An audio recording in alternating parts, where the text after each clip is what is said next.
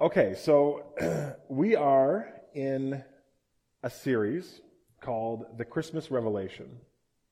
And the point of that series is pretty basic and yet profound. We want to look at some key stories from the first Christmas, the accounts in the Gospels, and then draw out the implications for us today.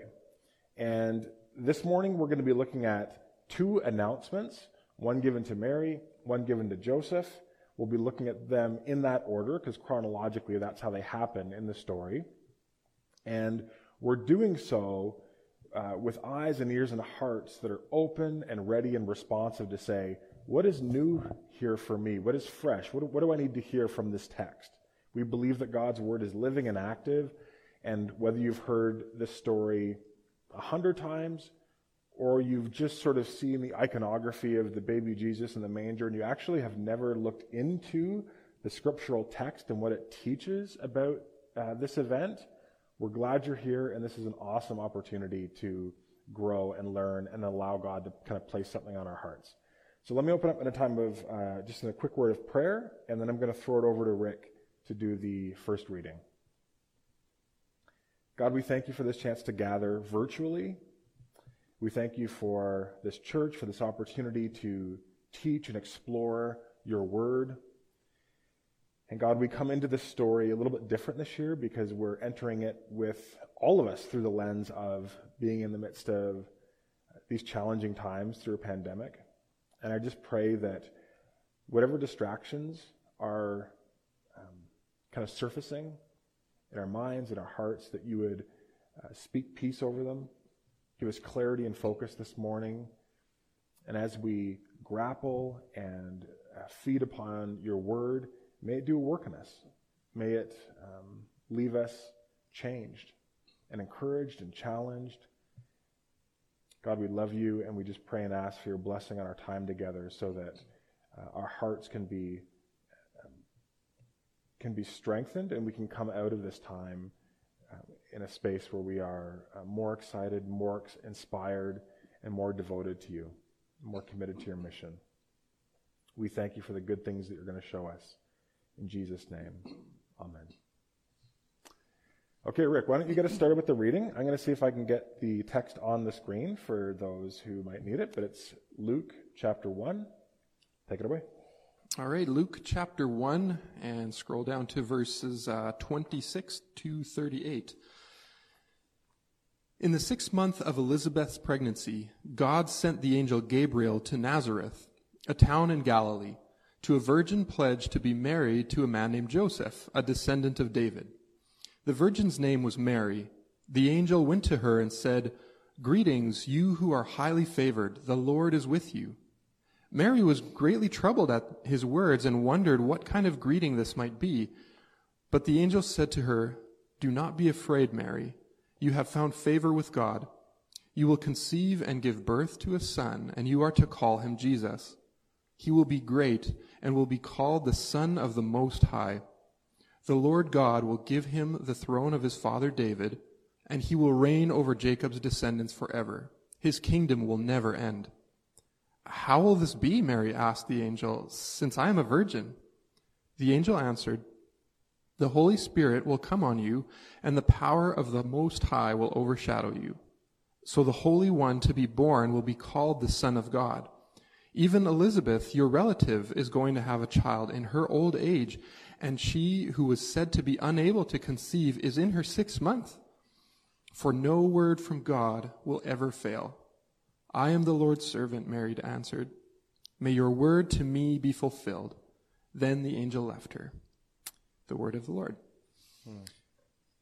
So, Jeff, in that first account, what was something that stood out to you? Yeah, obviously there's a lot of things.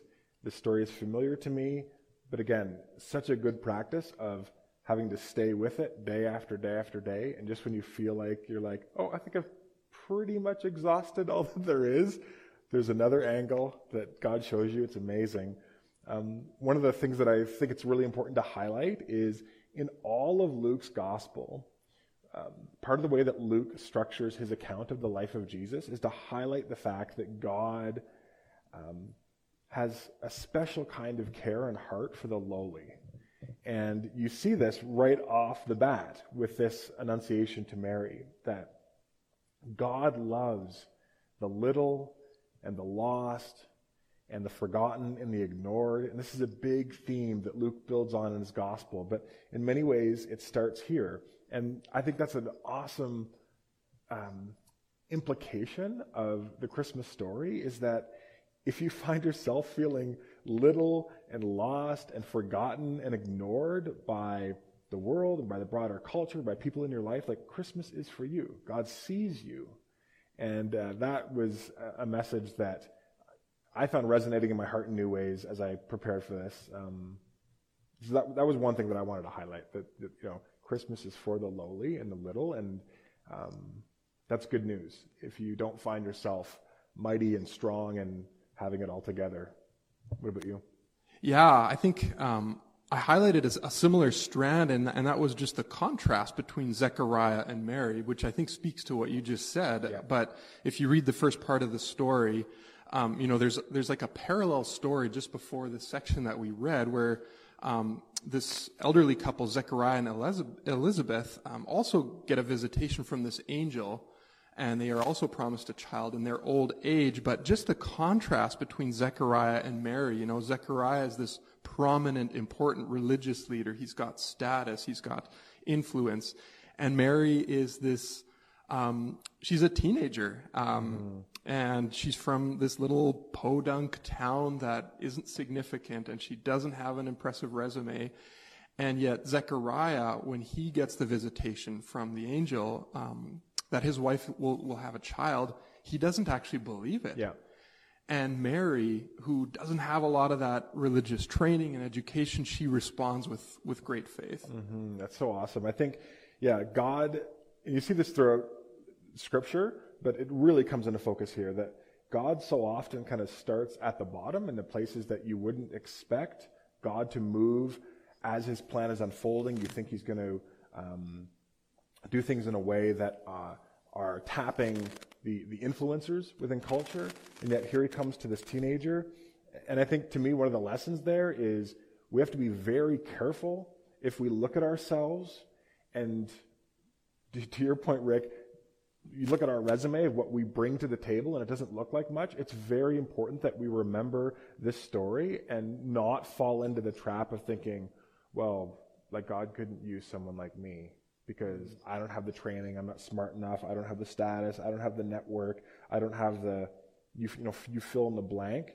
God can absolutely use someone like you. And then again, that's part of the embedded promise of Christmas, is that God comes to dwell in someone who's off the radar of all the cultural and religious powers. And I think just meditating on that and thinking about that in the context of your own life is just deeply, deeply encouraging. Mm-hmm. The other thing that I thought to mention, I try and think about try and put myself in the shoes of the characters and think through the long game of the story. Mary, for however long she's been alive, 12, 13, 14, 15 years, she was every day just being faithful to God and cultivating a godly walk. And what she couldn't see is how God was using that to prepare her for something really, really important. And I thought, how often is that true in my life, where the day in front of me seems pretty normal, and then the week seems normal, and the month seems normal, and I don't necessarily have a perception of God preparing me for something in the future. But I thought, our faithfulness to Jesus in the everyday things really, really matters. And I think that's a bit of a subtext to this story too. We'll see it in Joseph too. He's called a righteous man. That these decisions that they were making every day to walk humbly before God and to seek to honor him, that on some level placed the favor of God on them, where God said, I can trust these people because they've been faithful in little things. Yeah, that's so good to highlight that. One of the other things that stood out to me was I spent a little bit of time thinking through the skeptic, right? The skeptic who would read this story. And one of the doctrines that has been most criticized is this doctrine of Mary's virgin birth, right? The reasoning goes it's humanly impossible. And that's true if we're trying to explain the story by what's only humanly possible. But But that's the point of this story, is that what is humanly possible is actually possible if our belief system has room for something greater than ourselves. If we believe that there is a God who is this creative force behind the whole universe, if we believe in that kind of a God that breathed life into all of creation without our help, then only then can we see how this same God can generate a life within a womb without the help of a man. And, some people read this story, and just to clarify, this isn't a crude kind of story of the Holy Spirit having like a sexual relation with Mary. This is about the very God who breathes life into creation in the beginning, in Genesis, is the same life-giving presence that generates life within Mary. And so again, it just emphasizes what is humanly impossible is possible with God. And that gets kind of reiterated in verses 36 and 37, where the angel confirms that nothing is impossible with God, or in this translation it says, his word will not fail. Yeah. Just as Mary will give birth as a virgin, so too her old relative, who's far beyond the age of getting pregnant, she will also have a child. And as I was kind of steeping in that portion of the story, I loved what this one theologian, Stanley Hauerwas, had to say. And he just said, what should startle us, what should stun us is not that Mary is a virgin, but that God refuses to abandon us, that he comes into creation to be with us. Yeah. Yeah, it's awesome. I love that theme of, it starts with Zechariah and Elizabeth, but God bringing about life where there's no natural opportunity for life to emerge. And with Elizabeth, it's because she's barren, and with Mary, it's because she's never been with a man. And God is doing this to say, I've made the rules. I can bend the rules. I can leapfrog over the rules because I am the creator, and I'm bringing life into places that wouldn't naturally produce light. And that's a huge parallel to what it means to be a Christian. God is putting a light in us that we can't summon from within ourselves. Okay, why don't we look at the next passage? This is the announcement to Joseph. I'll put it on the screen. This is in Matthew chapter 1. So if you just move backwards in the Bible a little bit, Matthew, Mark, Luke, and John are the four sequential gospels in the New Testament. I'm going to be reading from Matthew chapter 1, verses 18 to 25. This is how the birth of Jesus, the Messiah, came about. His mother Mary was pledged to be married to Joseph, but before they came together, she was found to be pregnant through the Holy Spirit. And because Joseph, her husband, was faithful to the law, and yet did not want to expose her to public disgrace, he had in mind to divorce her quietly. But after he had considered this, an angel of the Lord appeared to him in a dream and said, "Joseph, son of David, do not be afraid to take Mary home as your wife, because what is conceived in her is from the Holy Spirit. She will give birth to a son, and you are to give him the name Jesus, because he will save his people from their sins." And all this took place to fulfill what the Lord had said through the prophet, that the virgin will conceive and give birth to a son, and they will call him Emmanuel, which means God with us. When Joseph woke up, he did what the angel of the Lord had commanded him and took Mary home as his wife, but he did not consummate their marriage until she gave birth to a son, and he gave him the name Jesus. So as we look at that announcement to Joseph, Rick, what were some things that stood out to you? I think the first thing that kind of jumped out at me was verse 21, and I sat there for quite some time, where it says, "You are to give him the name Jesus because he will save his people from their sins." And in English, this verse doesn't quite have the same impact that it does in its original language. The name Jesus in Hebrew and Greek means God saves. So the verse would have actually sounded something like this: "You are to give him the name God saves because he will save his people from their sins."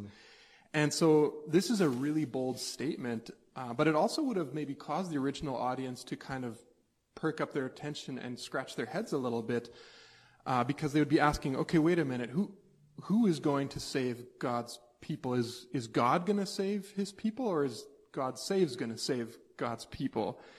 And I kind of chuckled because I was remembering this old comedy skit, and it's kind of like I don't know if you've ever seen this old skit. It's a baseball comedy skit called Who's on First by Abbott and Costello. Yeah, classic. Yep. Yeah, there's these, the players' names on first base is who, and the player's name on second base is what, and the player's name on third base is I don't know. And so this guy wants to get to know the players of the team, so he asks the manager, right, like, can you tell me their names? And he says, yeah, it's who's on first, what's on second, and I don't know is on third. He said, well, that's what I want to know. And he's like, who's on first? Exactly. No, I'm asking who's on first. And so there's this hilarious back and forth, and that's kind of what I imagine that similar kind of confusion is going on here, is saying, wait a minute, who's actually going to save God's people? Is it God, Yahweh, or God saves, Yahweh saves? And I think this is a really creative way that Matthew makes this bold statement, and he introduces to his original audience that this is the person through whom God is going to fulfill all the prophecies of the Hebrew Scriptures. It's very on the nose in terms of his name, but it does speak to the definitive characteristic of Jesus' life. Jesus is going to do many things. He's going to fulfill the law. He is going to give us a template for what a fully human being looks like. He's going to accomplish and teach many important things, but at the root of his identity is that he's come to save people from their sin. And so if we don't sort of reverse engineer all of Jesus' life from that central place, it's easy to get kind of confused, or again, to end up with a sort of a vague, low-resolution understanding of who Jesus understood himself to be and what his mission is about, which is ultimately the cross and resurrection.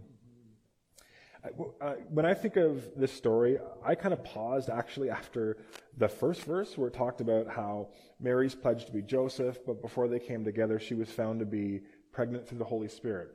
So there's a gap there between that realization, and who knows how long the gap is, but then the angel comes to Joseph. And in that gap, Joseph's thrown this huge curveball, right? I mean, if you think about obviously excited, getting married, you have this vision of what lies ahead of you in terms of your life. You're starting to anticipate where this script is going, and we also don't really know his initial emotional reaction to being told that I'm with child, but her saying to him, I had this vision from an angel.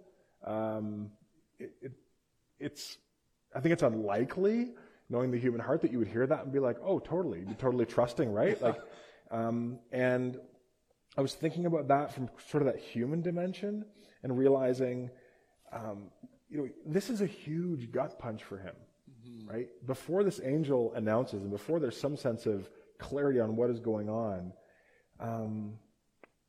Scripture says he's righteous, he's faithful to the law, he's done nothing wrong, and yet this out of left field wrench thrown into the gears of their life, his life.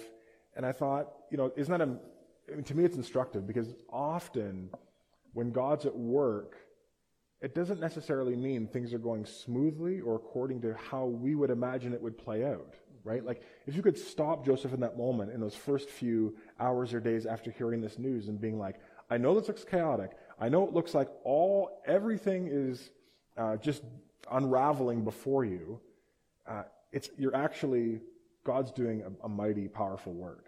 And there's just such a dissonance there, but I found myself thinking about that because I need to remember that what often first maybe appears in my life or comes into my life as something negative or bad or a curveball to the plans which seem self-evidently good and like this is the way things should go, and if God was blessing my life, I'd continue to go in this direction, and then there's a redirection, to not be quick to lament that, but to say, oh, maybe God is up to something here, and maybe I need to be patient, and maybe I need to wait until I have greater clarity later. Yeah, that's a huge part of that story, right? Just Joseph's character just stands out in that story. Both before he even believes Mary, it says he decided to divorce her quietly, and which he doesn't have to do. Yeah. And but he does by law, by Roman, Greek, and Jewish law. You had to divorce a wife who was unfaithful to you, and you could make it ugly in public and save yourself, put all the shame on her, Yeah. and then basically condemn her to a life of just tremendous suffering, because in an honor-shame culture, to bear that kind of shame is almost irredeemable. And to clear the air for yourself, to say, Absolutely. I had nothing to do with this, I'm going to keep my honor. But it's very clear that he actually cares for her and decides to do it quietly. And then after the vision from the angel, he obeys. He stays with her. Which is another huge risk, because you are taking part of that shame on, in one sense, or at least the rumors that, because people are going to realize, part of the reason why there's two announcements is because Joseph and Mary are never together alone before marriage in the same place.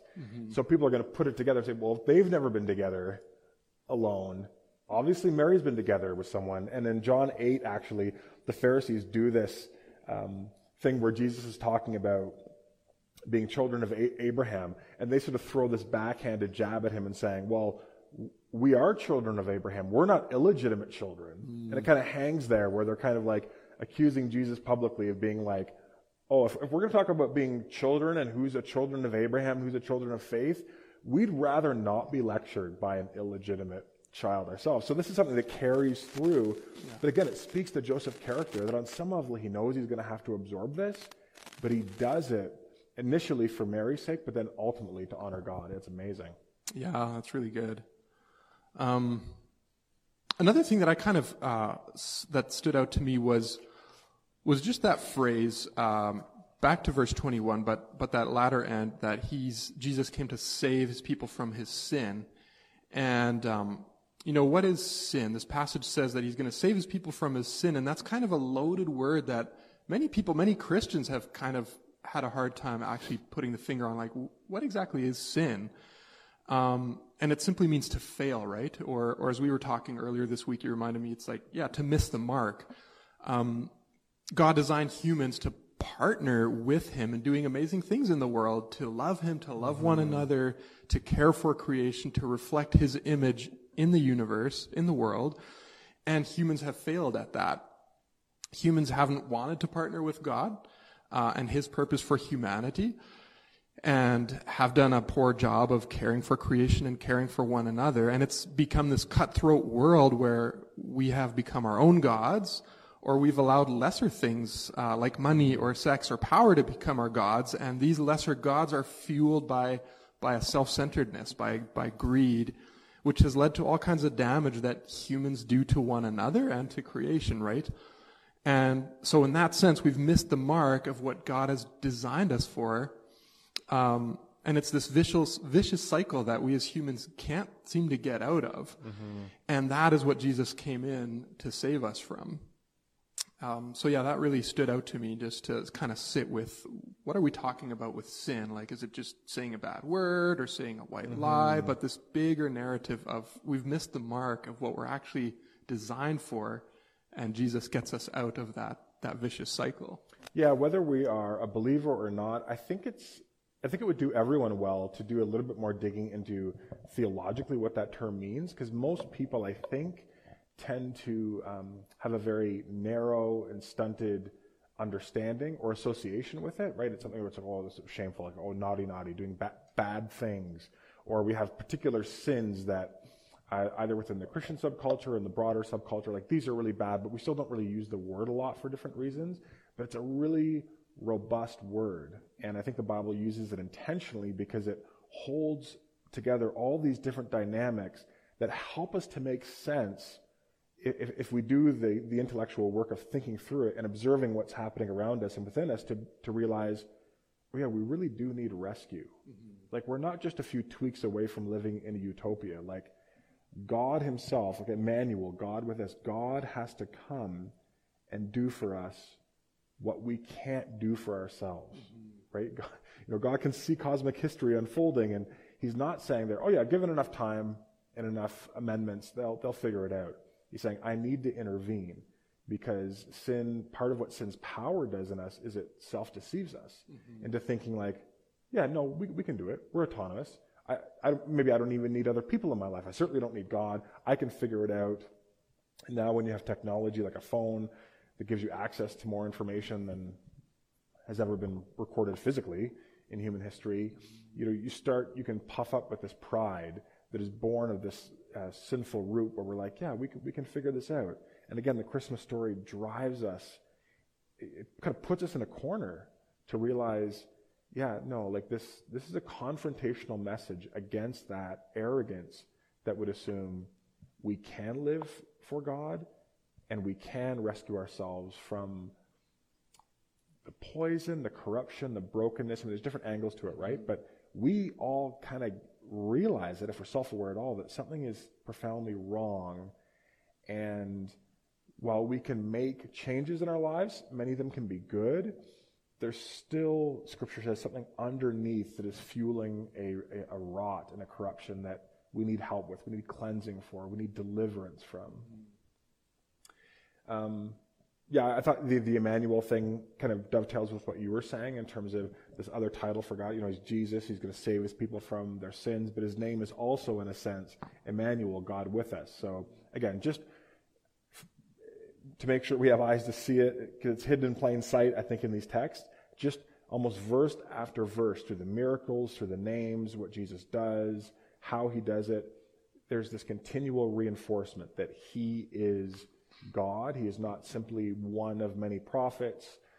He's not just the next kind of prophet or a new upgrade as humanity's progressing. He is God come in human form to live a perfect life and to live through his life a perfect sacrificial, self-giving love. As we kind of begin to move into application, what was the maybe the one thing that for you at a personal level really struck you about this passage? Like, what for this Christmas season out of this passage did you feel like God was impressing on your heart?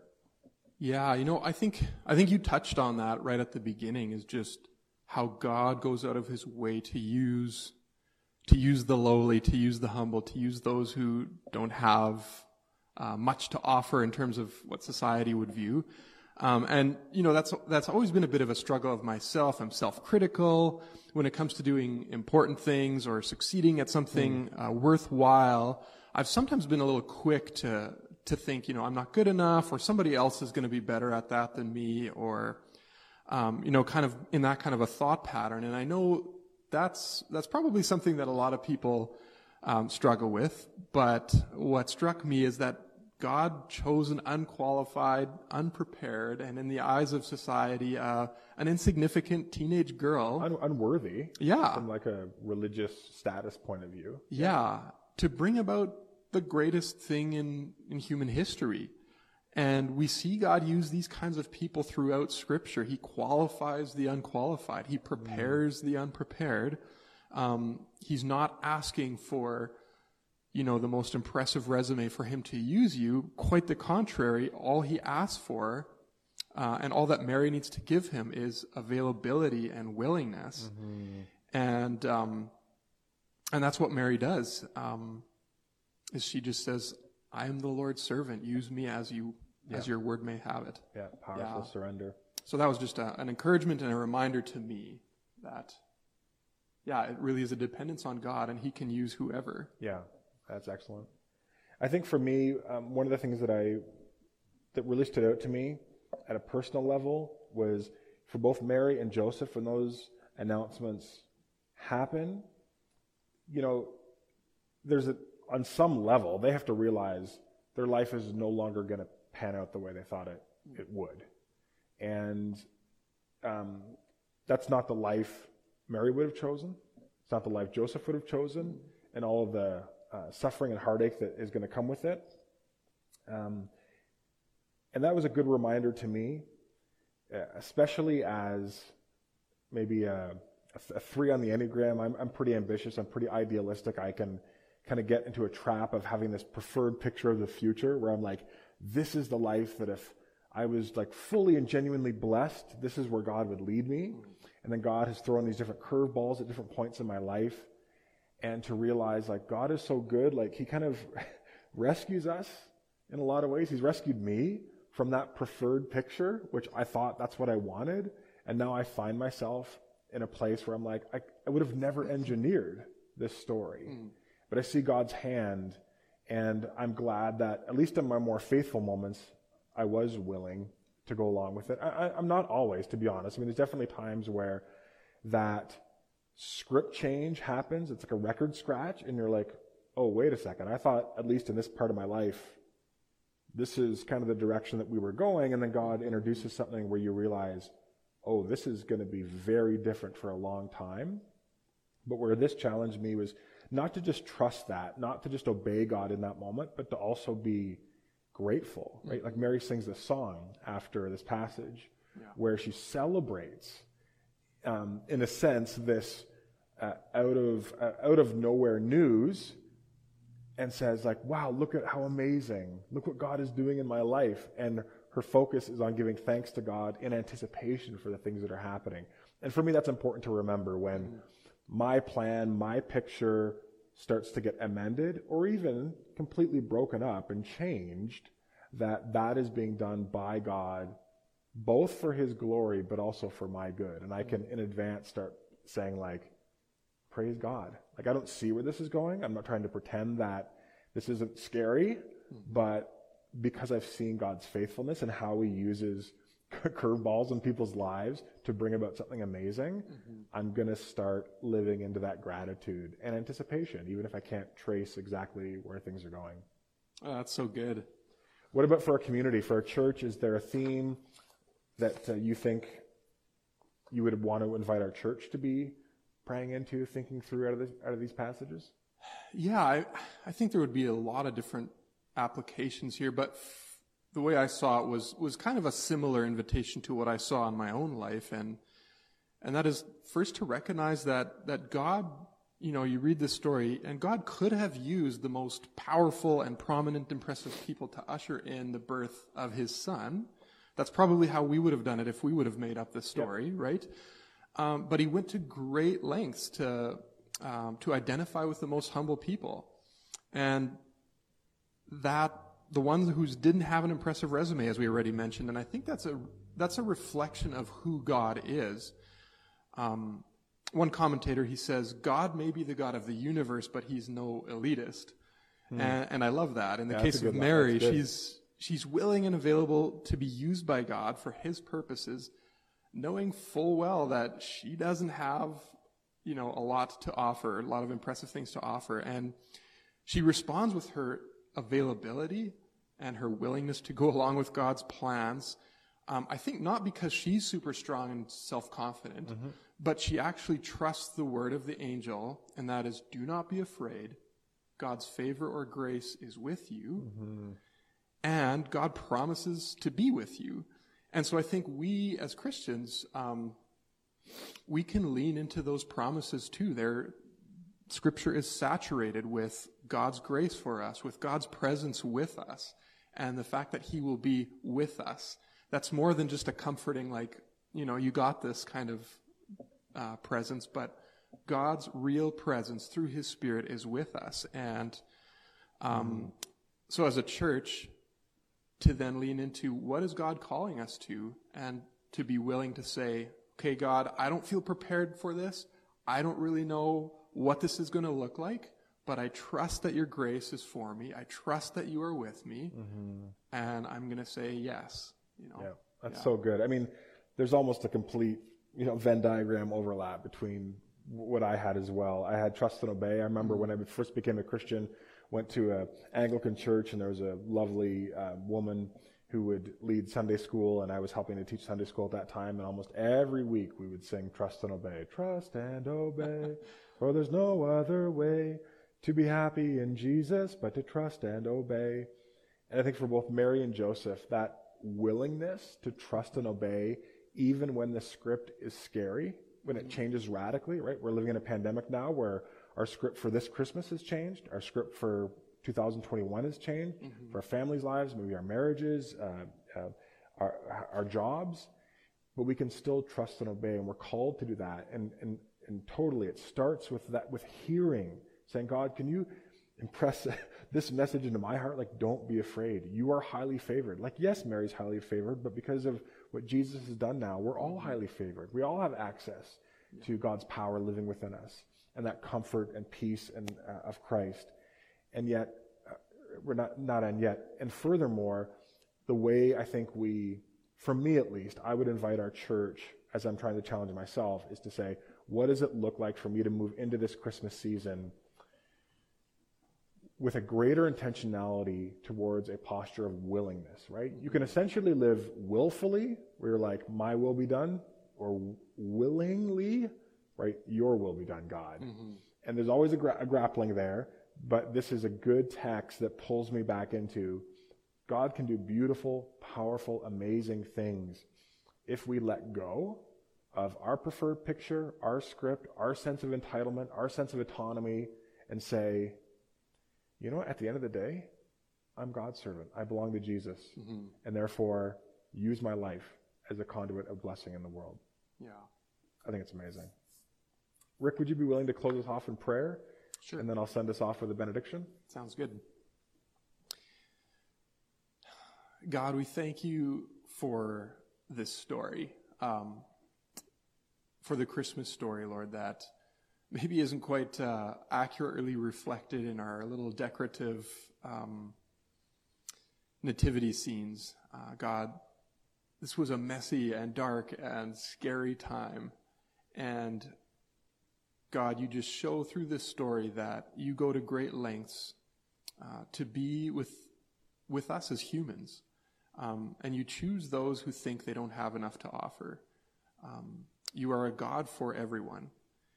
And God, we just thank you that you don't abandon us, that you keep pursuing us. And you've shown this by becoming a vulnerable baby, and you lived in the shoes of being a real human. And God, would this story of Christmas bring us hope? And would you teach us to respond the way Mary and Joseph did when you call us? And that is to say, Lord, I am here.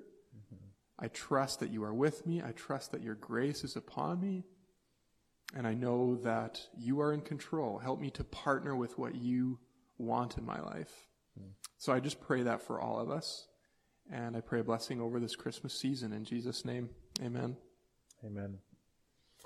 As you go, family and friends of Nelson Covenant Church, may you ponder and celebrate the truth that God has come near. And may you ponder and celebrate the truth that God has come near for you, especially if you're little and lost and forgotten or ignored. And may you hear his invitation to rescue and eternal hope and to live without fear. And may the love of God the Father, the grace of God the Son, and the fellowship of God the Holy Spirit be with you all this week. God bless, guys. We love you. Have a great Christmas. Take care.